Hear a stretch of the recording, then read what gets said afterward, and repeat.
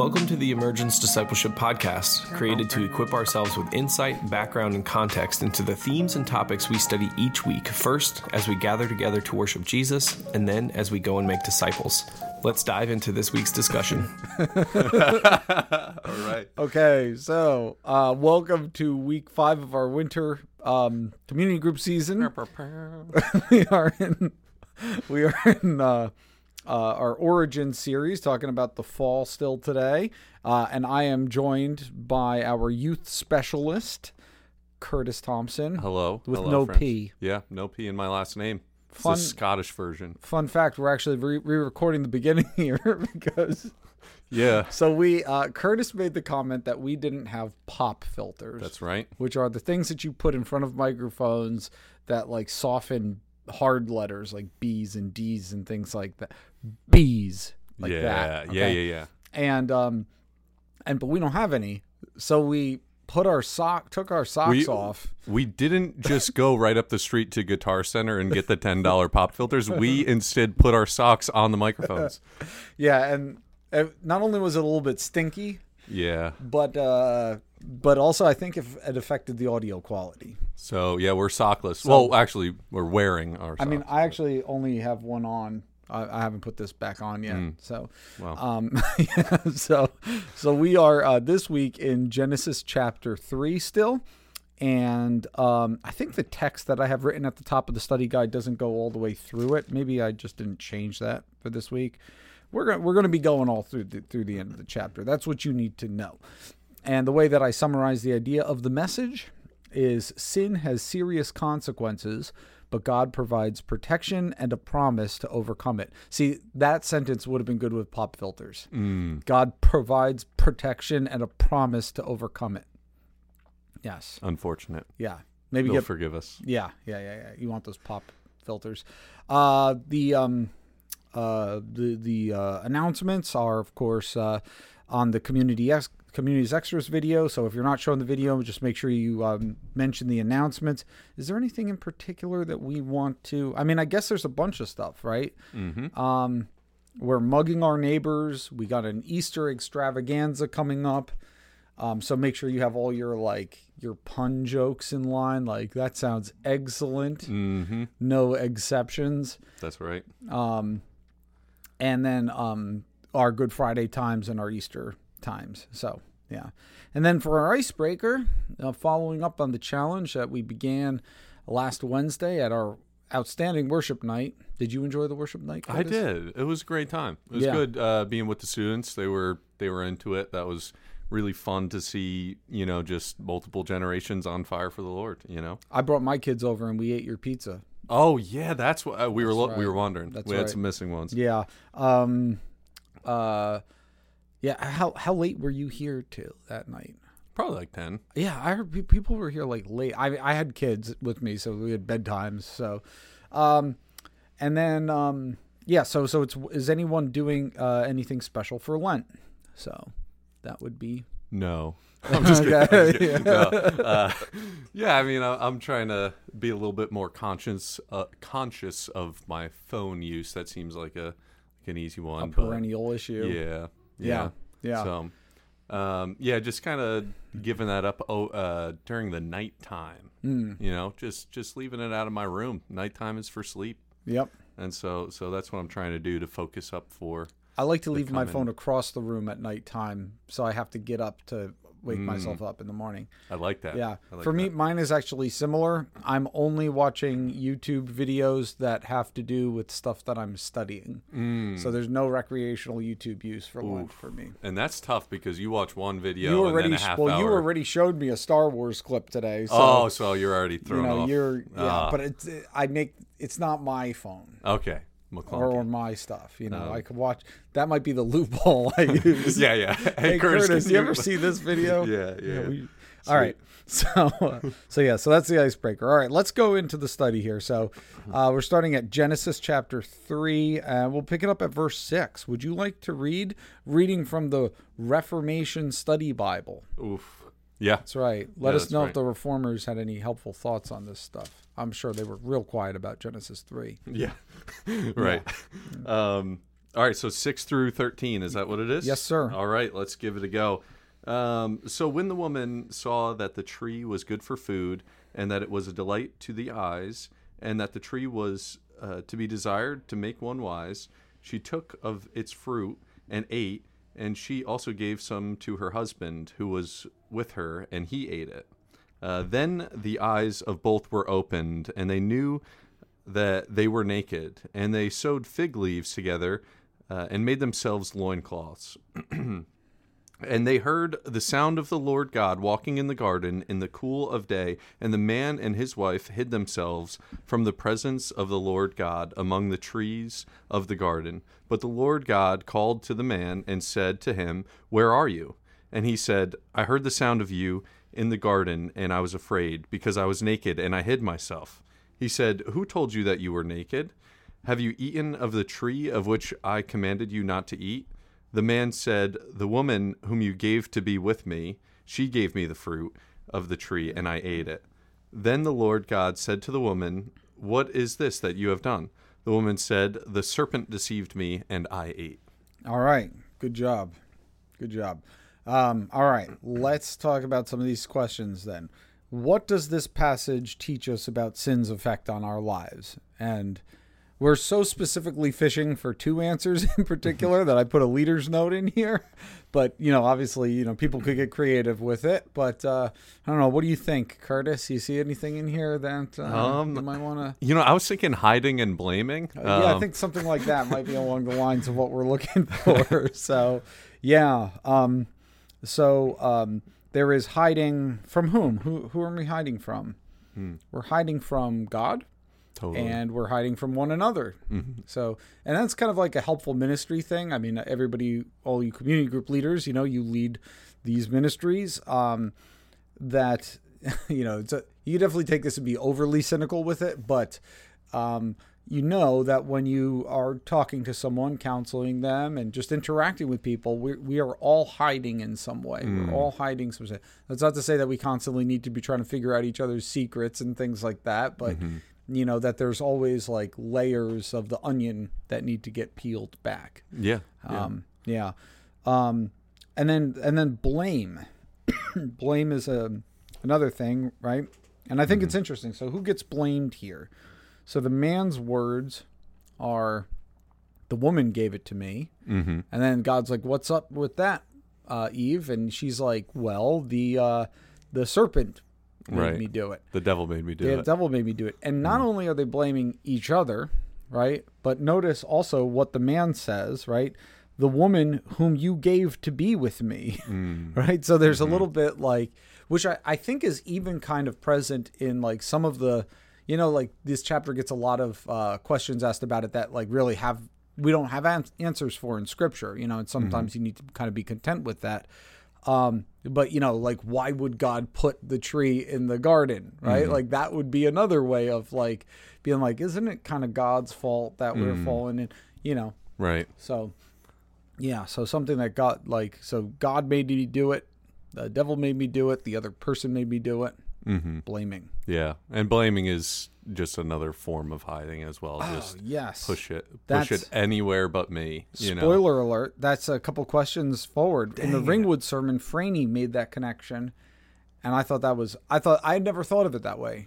I actually texted him when I read it, when I was writing the guide, and I was like, good job with that. That's nice, Franny. Well done. Good job, Franny. But before we get to that one, what are some ways that we hide from one another because of our sin?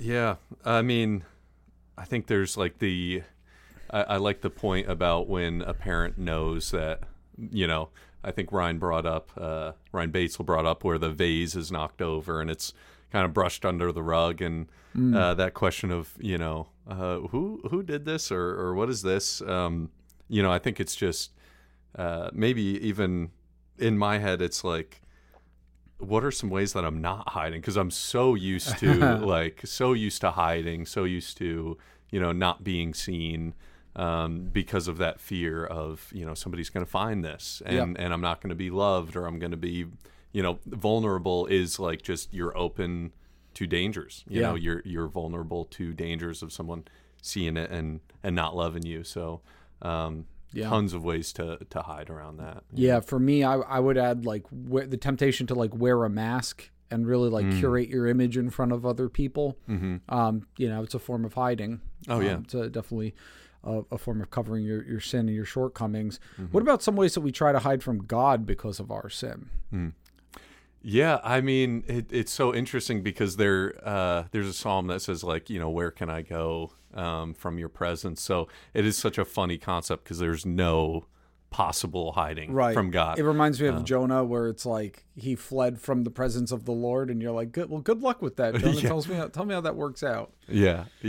So there's no hiding from him, but that's a fascinating thing is that we think that that just our sin or our struggle and God cannot like be together, but God's with us in the struggle. So it's like, it's a weird concept where, I've heard some friends say that they have a picture of Jesus next to their bed and they know that when they're doing something they shouldn't, they turn the picture towards the wall, which is like, it's fascinating, but that's what we want to do. But there's just no turning God's eyes from us. So it's just, Yeah. There's I think too of like, sometimes like I won't confess sin to the Lord because like, it's like if I confess it, I'm acknowledging it, but that doesn't last for very long. Yeah. Like it's futile, but we try to do that, or not being honest with yourself even, right? Because I need to acknowledge that before God, and that this is something that I need to change if I acknowledge it to myself. Yeah. So just a lack of being able to be self-critical, I think. Yeah. If you can't do that, you can't bring it to God. If you can't be honest with yourself, you can't be honest to God. Yeah. All right. So now here we go with Franny's lightning insight that blame itself is a form of hiding, because when we blame, we're trying to hide the truth of our own shortcomings. Can you give examples of how you've found this to be true in your life? I guess maybe it's a little bit of a broken record time, but like Kristen and I will often talk about how like we get overly frustrated with our kids and, it's their fault. If they weren't, doing this, then I would have this response. Right. But really it goes beyond that, right? To where like we do something, we act inappropriately, and we act as if like the circumstances that someone else created made it inevitable for me to feel this way, or for me to think this way, or for me to do this thing. Where in actuality, we have a choice. We always have a choice how we're going to respond to certain situations. Yeah. And I think for me, one thing of blaming and hiding and stuff like that is I don't want to be staring right in the face of, I'm not a partial sinner. Like like I have my desires, like not only am I sinning, but I desire to be sinning more than I desire God, and getting really in the face of that is scary. So one thing I'll do is I'll jump to like a quick fix of like, sorry, take for example the phone, sorry, the phone, if I just get my phone away from me, then I won't sin. Or if I just get this away from me, when it's just like, it's blaming and it's pushing away from like, wait, no, I need God to come into my heart and forgive me, and like come into the whole command center of like my whole being, and start transforming that. Which isn't to say that it isn't sometimes wise to put boundaries between you and your sin. True. And to say maybe I shouldn't have the phone here. Right. But your point is well taken, right? That like it's not as if the conclusion can then be drawn, it's because I had this opportunity that I took it. Yeah, it's not, Siri made me sin. Siri made me do it. Yeah, it's hello, Curtis. Yeah, absolutely. Okay. Next question is there someone you are blaming for your sin now, and how can taking ownership of it bring you closer to freedom in Christ? And there I'll just punt and say, that my perennial issue with getting frustrated with my kids. So it might be this obviously gets very personal, but I think it's time good opportunity for honest introspection and sharing in your group. And this is obviously one of those things where what I always tell everybody, right, that you can expect the level of transparency with others that you are willing to give. Mm-hmm. So if you're planning on doing this question as a leader, you should plan on how your response will be to it first, and then, and then perhaps that will create an atmosphere in the discussion where people will feel comfortable with a certain level of vulnerability. Yeah. I think Curtis, who are you blaming for your sin right now besides me? Well, mostly Doug, but no. I think it's interesting because there is some truth to introspection and saying hey, what were some difficult things that I've been through in my life that have led me down different avenues, but that's different from blaming. So it's kind of piecing apart that oh, hey, somebody did something to me and that was really hurtful, and that really I don't know, maybe it brought about a certain temptation or it was really challenging, but ultimately it's not them that's to blame. God's calling you to navigate all the trials of life and try to honor him, and that reminds me of what might be a kind of a go-to way to think about this if you're having a hard time as to what to share, but instances of withholding forgiveness. What they did was just so bad to me that I can't forgive them in my heart, despite what Jesus tells me to do. Yeah. Okay, next section of this is Genesis 3:16 through 19. Curtis, would you like to read, or would you like me to read? You know what? That's a short enough one. I'll keep at it. All right. 16 through 19. So to the woman he said, I will surely multiply your pain and childbearing. In pain you shall bring forth children. Your desire shall be contrary to your husband, but he shall rule over you. And to Adam he said, because you have listened to the voice of your wife and have eaten of the tree of which I commanded you, you shall not eat of it. Cursed is the ground because of you. In pain you shall eat of it all the days of your life. Thorns and thistles it shall bring forth for you, and you shall eat the plants of the field. By the sweat of your face you shall eat bread, till you return to the ground, for out of it you were taken, for you are dust, and to dust you shall return. All right, I'm just putting my socks back on here because my toes are getting cold. Yeah. And by the way, I have a little two leaders notes here, actually. So one, we are purposely holding off verse 15 until the end of the study, so we didn't forget that one. We didn't forget the, it's just that ends us on a nice high note, right? All right, I wanted to flag something here that both Ryans mentioned in their messages, but that might come up in your group. And I'm going to try to be brief about this. I'm just going to explain this I explained it one way in the leader guide. Let me explain it here. So the thing that is said to the woman in verse 16, your desire shall be contrary to your husband, but he shall rule over you. Okay. There is debate as to how to translate that first part. Your desire shall be contrary to your husband. Okay. And it's complicated by the fact that the English Standard Version, which I think probably most of us are going to use, unless you're Jordan, then you like the, what does he usually use? The NLT? Oh, yeah, he does, yep. Yeah, but in the English Standard, and I haven't looked at all the other translations to tell you how they go with that, but it's complicated by the fact that the English Standard Version has been through several revisions itself, and so this is something that was done in 2016. So if you're reading from an English Standard Version that was printed before 2016, yours will just say your desire shall be for your husband. So now notice the difference there.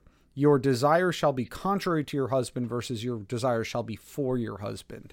Okay, contrary to, it immediately implies in the way it's translated that there's something wrong, that there's a wrong happening in the first part of the verse, right? Yeah, that what the woman is doing is disordered.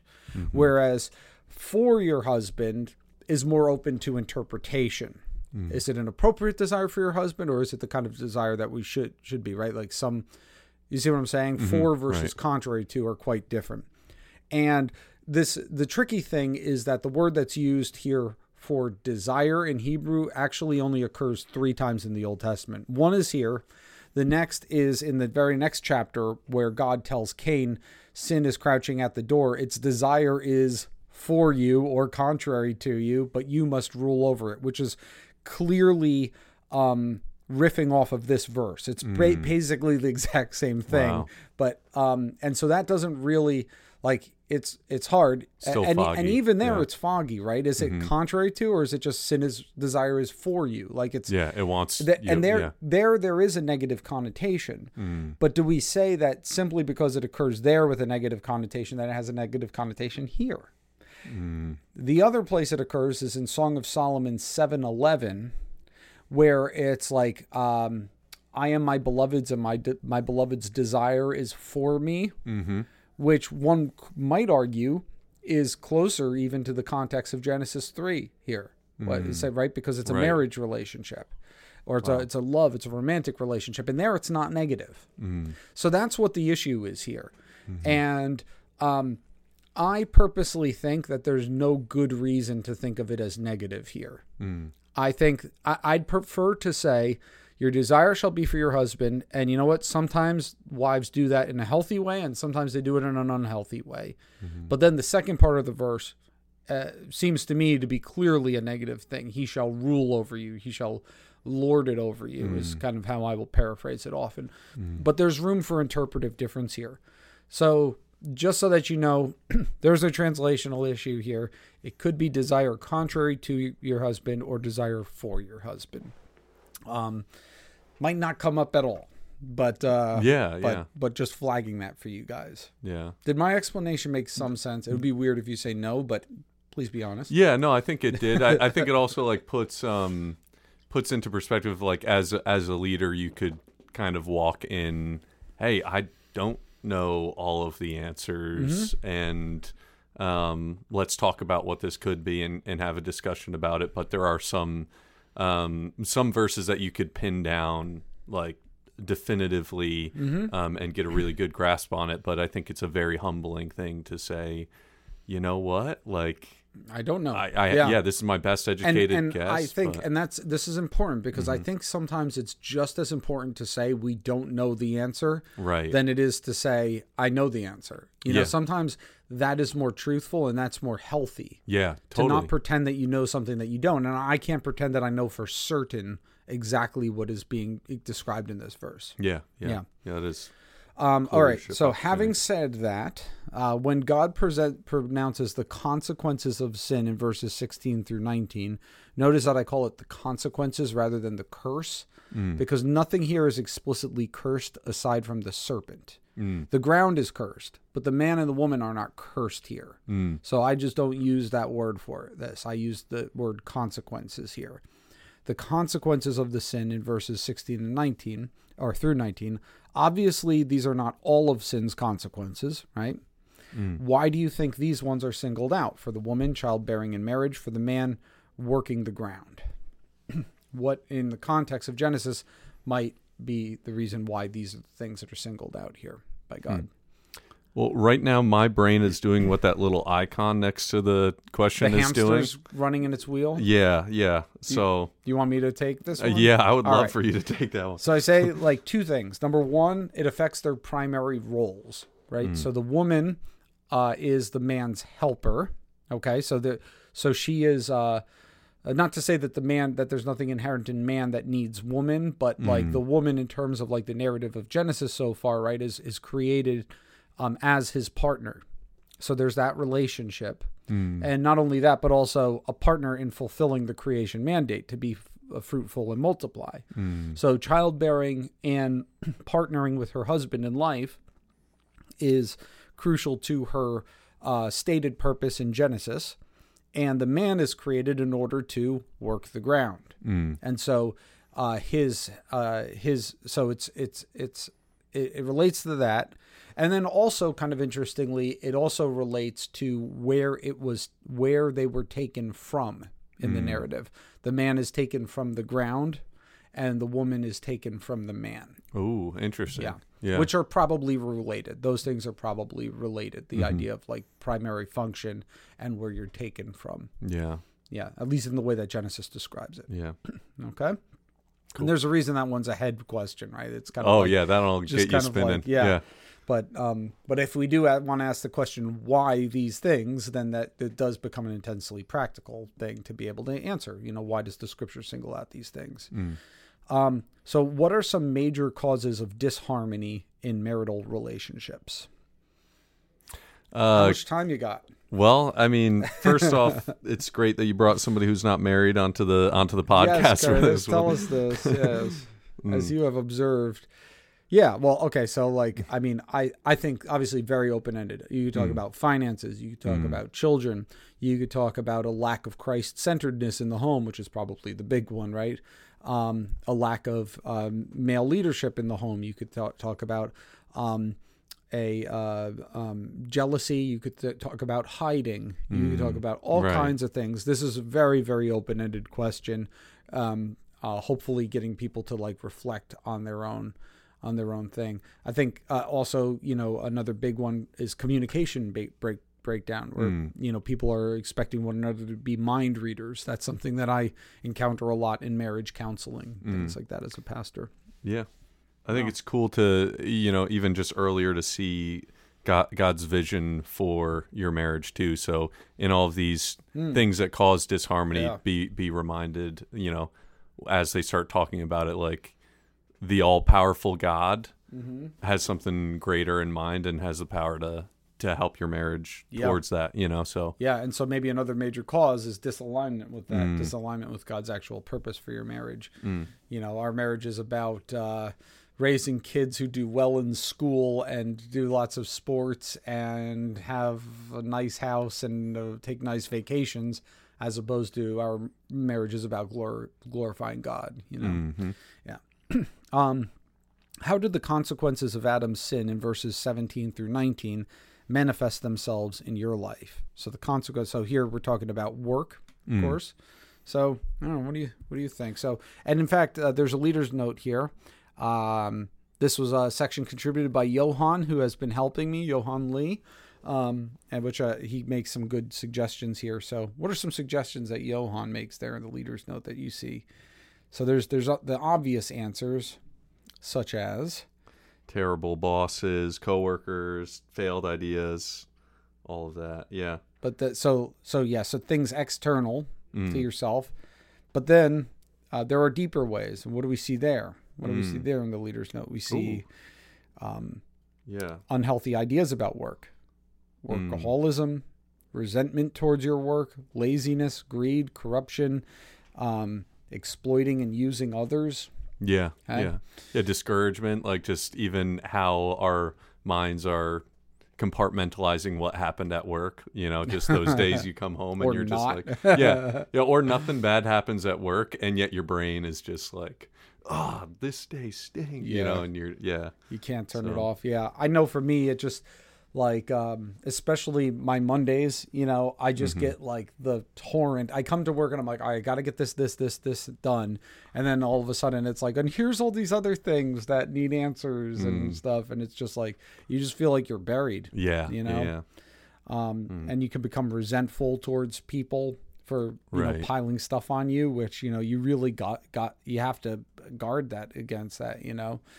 I always try to think like, anytime I get a new task that's given to me by someone, it's not as if they see my to-do list and are like, you know what, they're just saying I have this need and I don't know who else to go to, you know? And so being able to think appropriately, I think, about other people and their intentions. Again, people are not mind readers. They don't know. And and sometimes it's just the nature of the job. It's work is busy. It's the effects of the fall. Yep. Yeah. All right. And you might notice that your ingenious community group discussion writer repeated that sentence. So, so don't worry about asking this twice. Just in case you're wondering, I'm not saying you need to ask this question twice.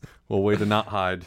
Way to come out and say it. That's right. I have no fig leaves to hide behind with that one. All right. now God's goodness to sinners. So let's read Genesis 3:20 through 24. I heard you're a great reader. All right. Well, what movie is that from? Dumb and Dumber.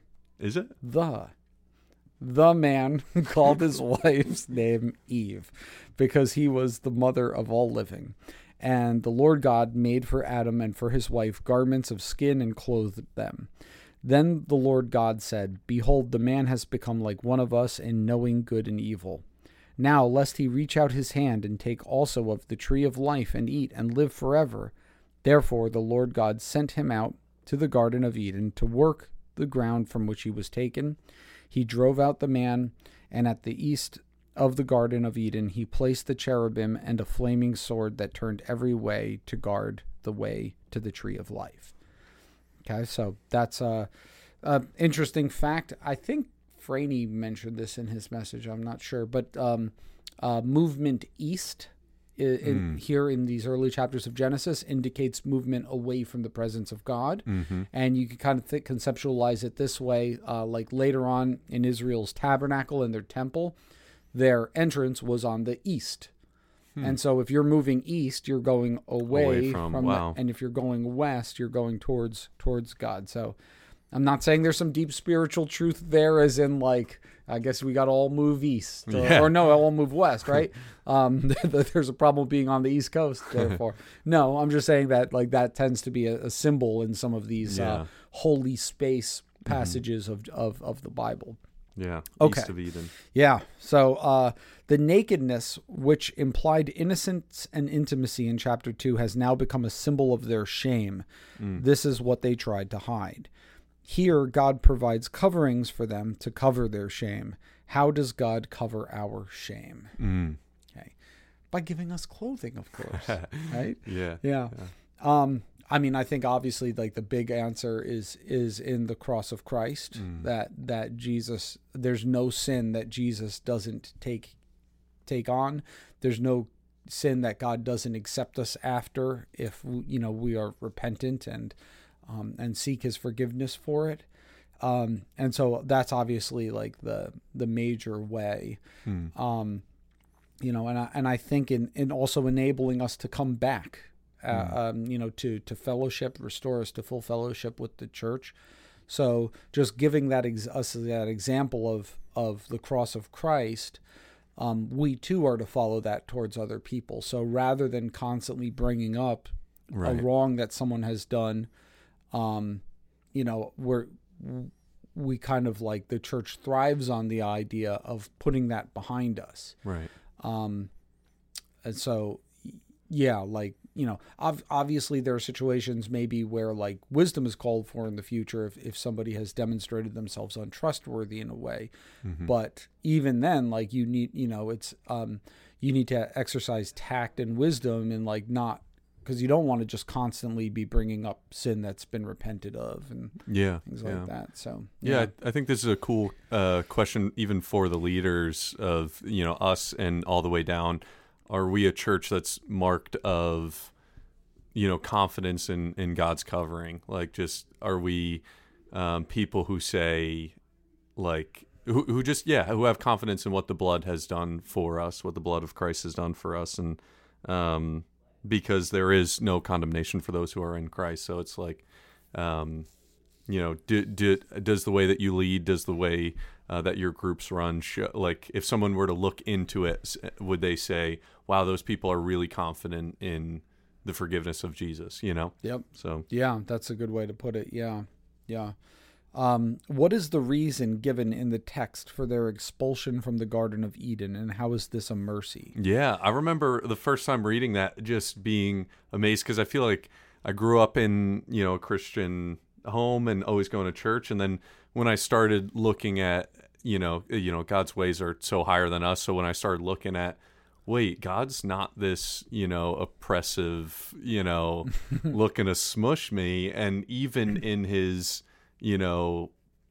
pushing us or blocking us from the garden is a way of him showing us mercy, because he doesn't want us to be eternally in that state.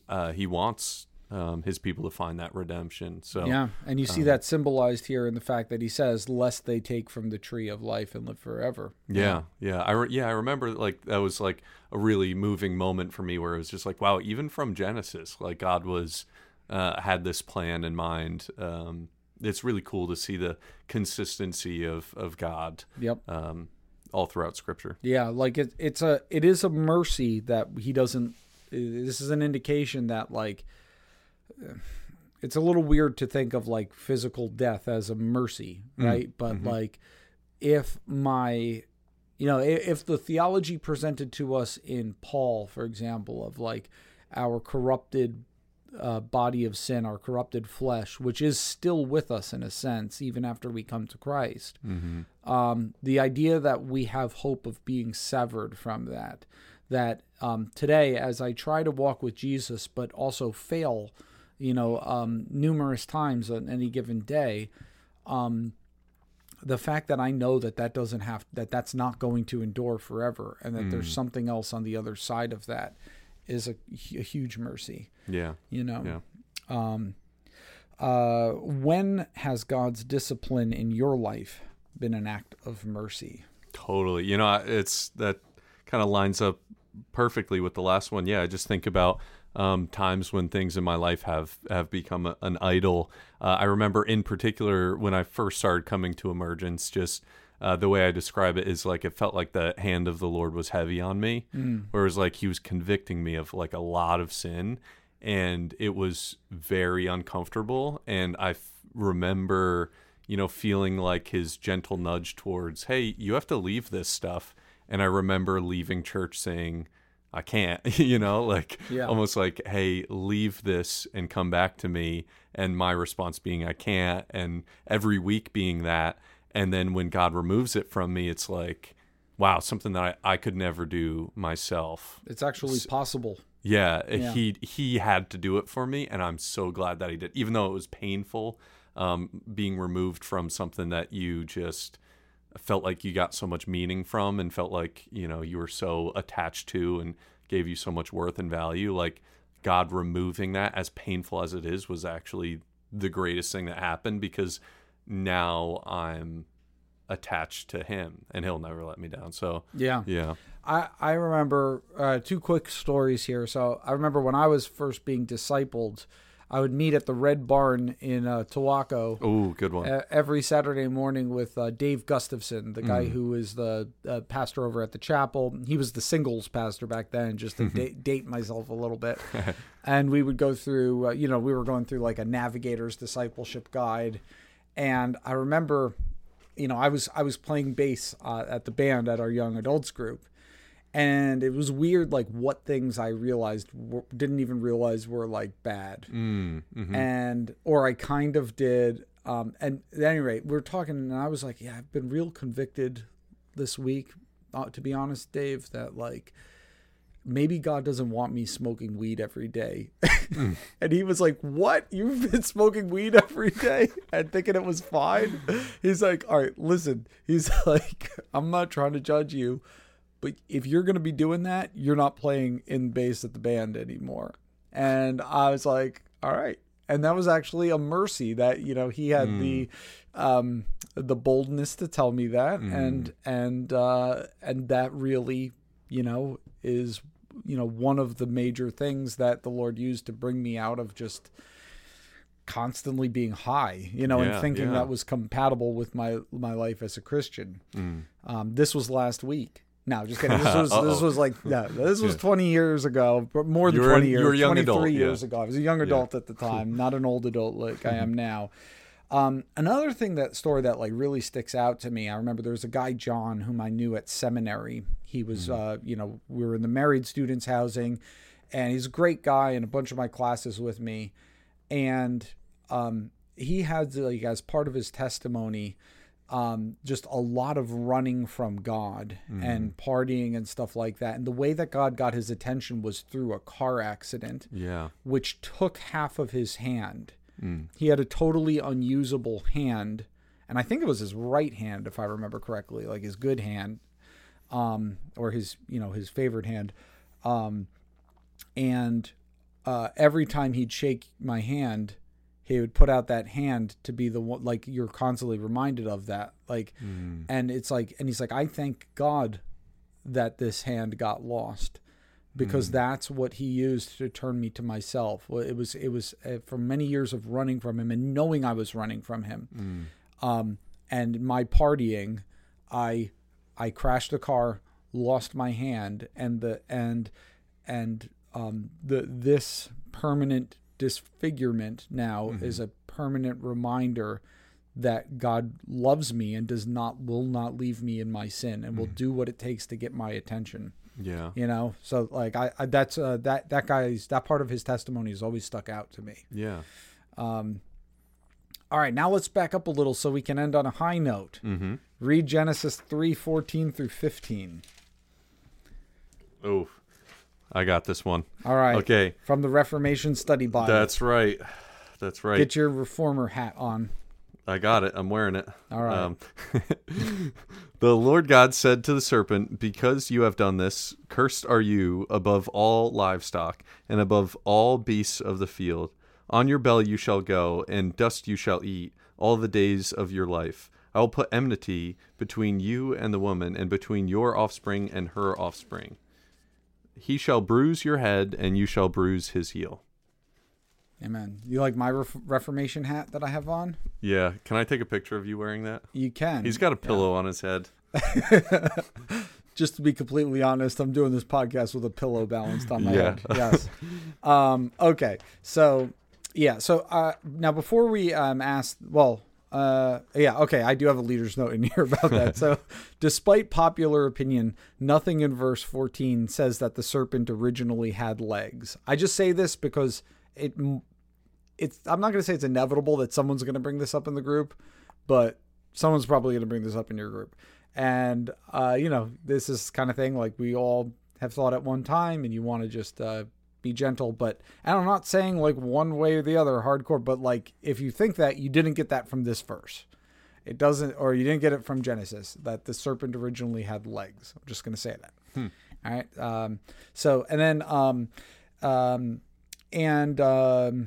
The serpent's fate, rather, is that he's cursed. And here's a fun fact. So remember how it called him the most crafty, most roar beast of the field. He was craftier than all the other beasts of the field that the Lord God had made. Right. The Hebrew term there is arum. Okay, and I've noted how that corresponds to the arom nakedness of the man and the woman, like that language is almost identical. Well, now here the word for cursed is aror. So you were arum, crafty, and now you're aror, cursed. Wow. Yeah, there's a correspondence. Yeah. You're like, wow. You're like, you really just took a minute explaining that? Well, no, it's fascinating. It's fascinating. I don't know. I always You're like, wait, okay. What? Yeah. No, I don't know. I don't understand Hebrew poetry or how Ahrum they were. Yes. But no, that's pretty cool, the connection there. Yeah, and notice too, more than all the other beasts of the field, just like it was craftier more than all the other beasts of the field. It's an identical expression there. So that's his fate. And his crawling on his belly and his eating of dust are indications of humility, despite his initial craftiness. And if I give you passages here where this same imagery is used, the eating of dust as humiliation. So like Micah 7:17, they shall lick the dust like a serpent, like the crawling things of the earth. So like there's this humility. And the nice thing about Micah 7:17 is that's what you do right as you're on your way to repentance. They shall come trembling out of their strongholds. They shall turn in dread to Yahweh our God, and they shall be in fear of you. So that's like, them turning, the other nations turning towards God. So, okay. Many people wonder about the identity of the serpent. Some suggest this is Satan himself. Others that this is merely a mysterious talking snake that we never hear from again. Who would have thought that? Can you see something in verse 15 that might give us part of the answer to that question? Can we see something in there? Well, let's see. I mean, I like the part at the end where, you'll bruise his heel, but he'll crush your head. Yep. Yeah. Or bruise head, bruise heel. Yeah. Yeah. So yeah, and I think that's what the that's the answer that I in my mind think that other people will see that will come to. No way. So well, no, it's essentially the idea that like, if this is just merely like some talking serpent or something, right? Like, it's very strange that it is he who will have perpetual enmity between him and the offspring of the woman. And then he will be the one who is defeated by the offspring of the woman, right? So given that fact, we think like, who is the opponent in Scripture of whom these things are true? Now, you might say that this is like the personification of evil and sin, or animalification of it, right? But it's something like that. It's that there is like a cosmic evil that is represented in the serpent, and I don't think it's beyond the bounds to say, and we name this cosmic evil Satan, this personified evil here. But yeah, so I think the idea that like, this is the one who will, there's like, it's not really as if we don't hear from him again, right? There's conflict between his offspring and the woman's offspring, and between the serpent himself and the ultimate offspring of the woman. Not only that, but also notice who the conflict is between in this verse. So in this verse, so the enmity is between the serpent and the woman, but then and the enmity is also between the offspring of the serpent and the woman, but then it's not between the offspring and the ultimate offspring of the woman, right? It's between the serpent again and him. So the serpent is the one whose head is crushed, not the offspring of the serpent. So again, Gotcha. Subtle things in the text that really point us in that direction, I think. All right, Genesis 3:15 is the first glimmer of the gospel in the Bible. As Christians, we know that God eventually fulfills this promise in Christ. I always say reading the Bible as a Christian is like reading a mystery novel, having read the last chapter first. Yeah. But if you were reading this without knowing that, how would you summarize the hope that is provided in this verse? In other words, what does hope look like thus far in the story of Scripture? Another metaphor we might think of is like a picture gradually coming into focus. Yeah. Something I tell the students, and maybe you could correct me. This is my first time telling you about it. All right. But it's like a YouTube video where it's kind of I can't watch YouTube videos. Oh, right dude, now. I can think making about you them, though, making so, you all right. stumble. No, so it's like very foggy at first because it's not rendering, and then come the when your Wi-Fi kicks in, it's renders fully, and you're like, oh, okay, like you kind of get what it's gonna be. And I think the one cool thing is that you get the sense that this offspring to come is he's gonna get some bruises. He's gonna there's. It's not gonna be just like a bloodless victory. Yeah. Yep. You see that. You see that it will be a human being. It will be. And I'll be frank, it's not that clear from this verse alone whether it's talking collectively about humanity or a single representative of humanity. I think both those ideas are kind of in here, and it is obviously biblical to think of Jesus as like the perfect representative of humanity, the one who's untainted by sin. But yeah, so you get that idea here.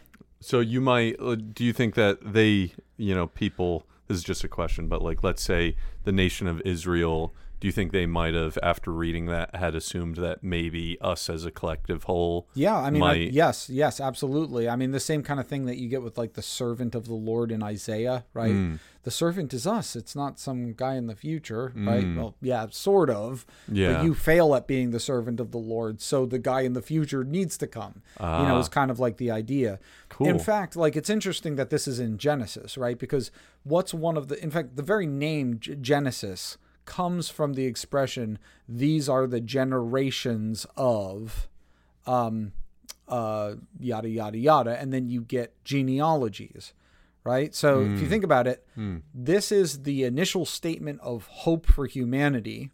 And then what do you get? So-and-so begat so-and-so, and so begat so-and-so, and so-and-so. So you're thinking in terms of seed, offspring. And I think, if one way of like really helpfully reading scripture is kind of like playing dumb, like you've never read it before, and you're like, oh, is this him? Is this the offspring? Right. Is this it? Is this it? And just every time it being like, yeah. But that's the idea here. The other thing that I'll note too is notice as you, I guess, riffing on what you were saying, that it's not going to be a bloodless victory, right? Right. But it will be a victory. So note that, like, it is true that the verbs in those two last clauses there are the same, because some translations don't. Like, he will bruise your heel, but you'll crush his head. Yeah. I think that obscures the fact that it's bruise and bruise.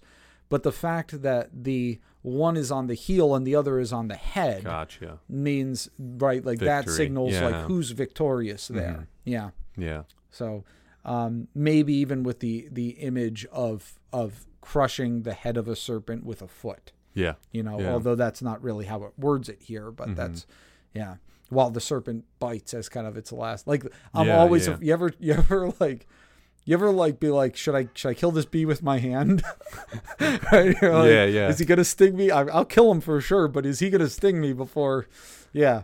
I guess it's that kind of thing. Yeah. All right. Final question. How does the promise of Genesis 3:15 help us in our struggle with sin? Yeah.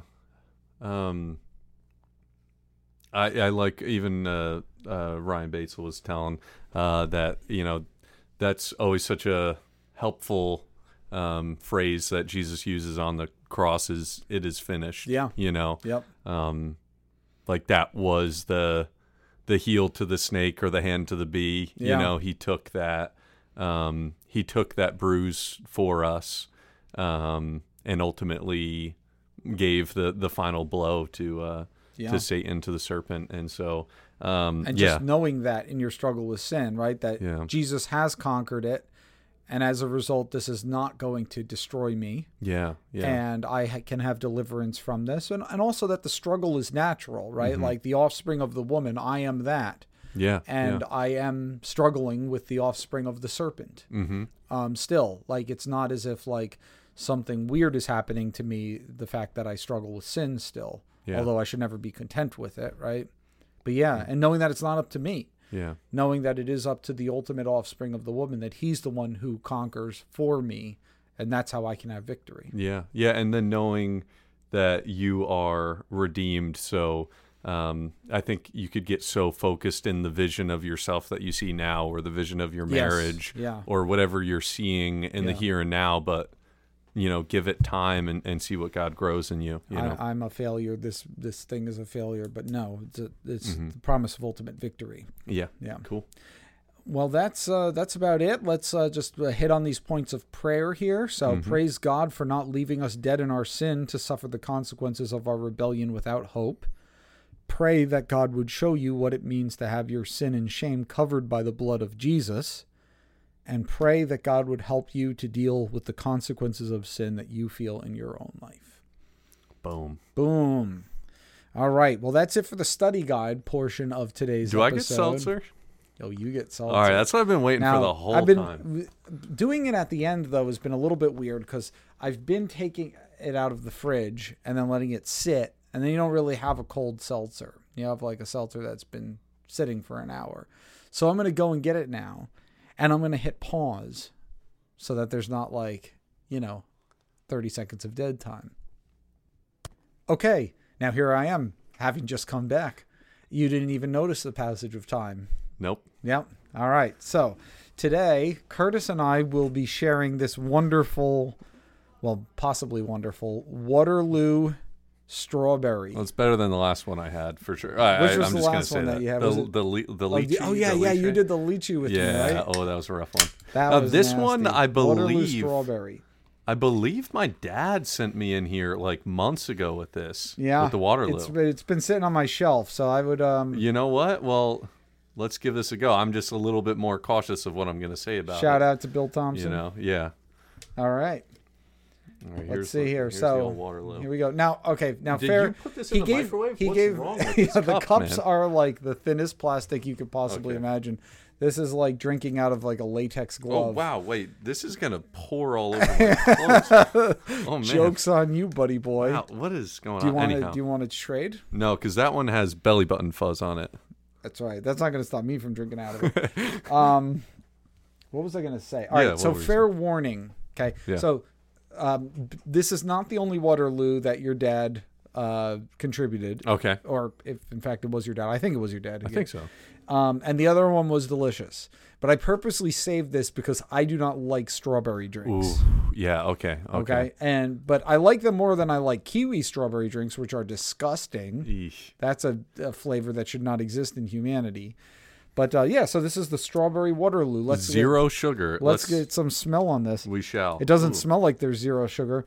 You know what it smells like? Yeah, I don't like strawberry. Oh, I took a sip already. You could sip it. What do you think before I sip? It smells great. I'll Yeah, sip. it smells great. You like the smell. See, I can't do the smell because I feel like I may have shared this before, but the artificial strawberry smell reminds me of amoxicillin, the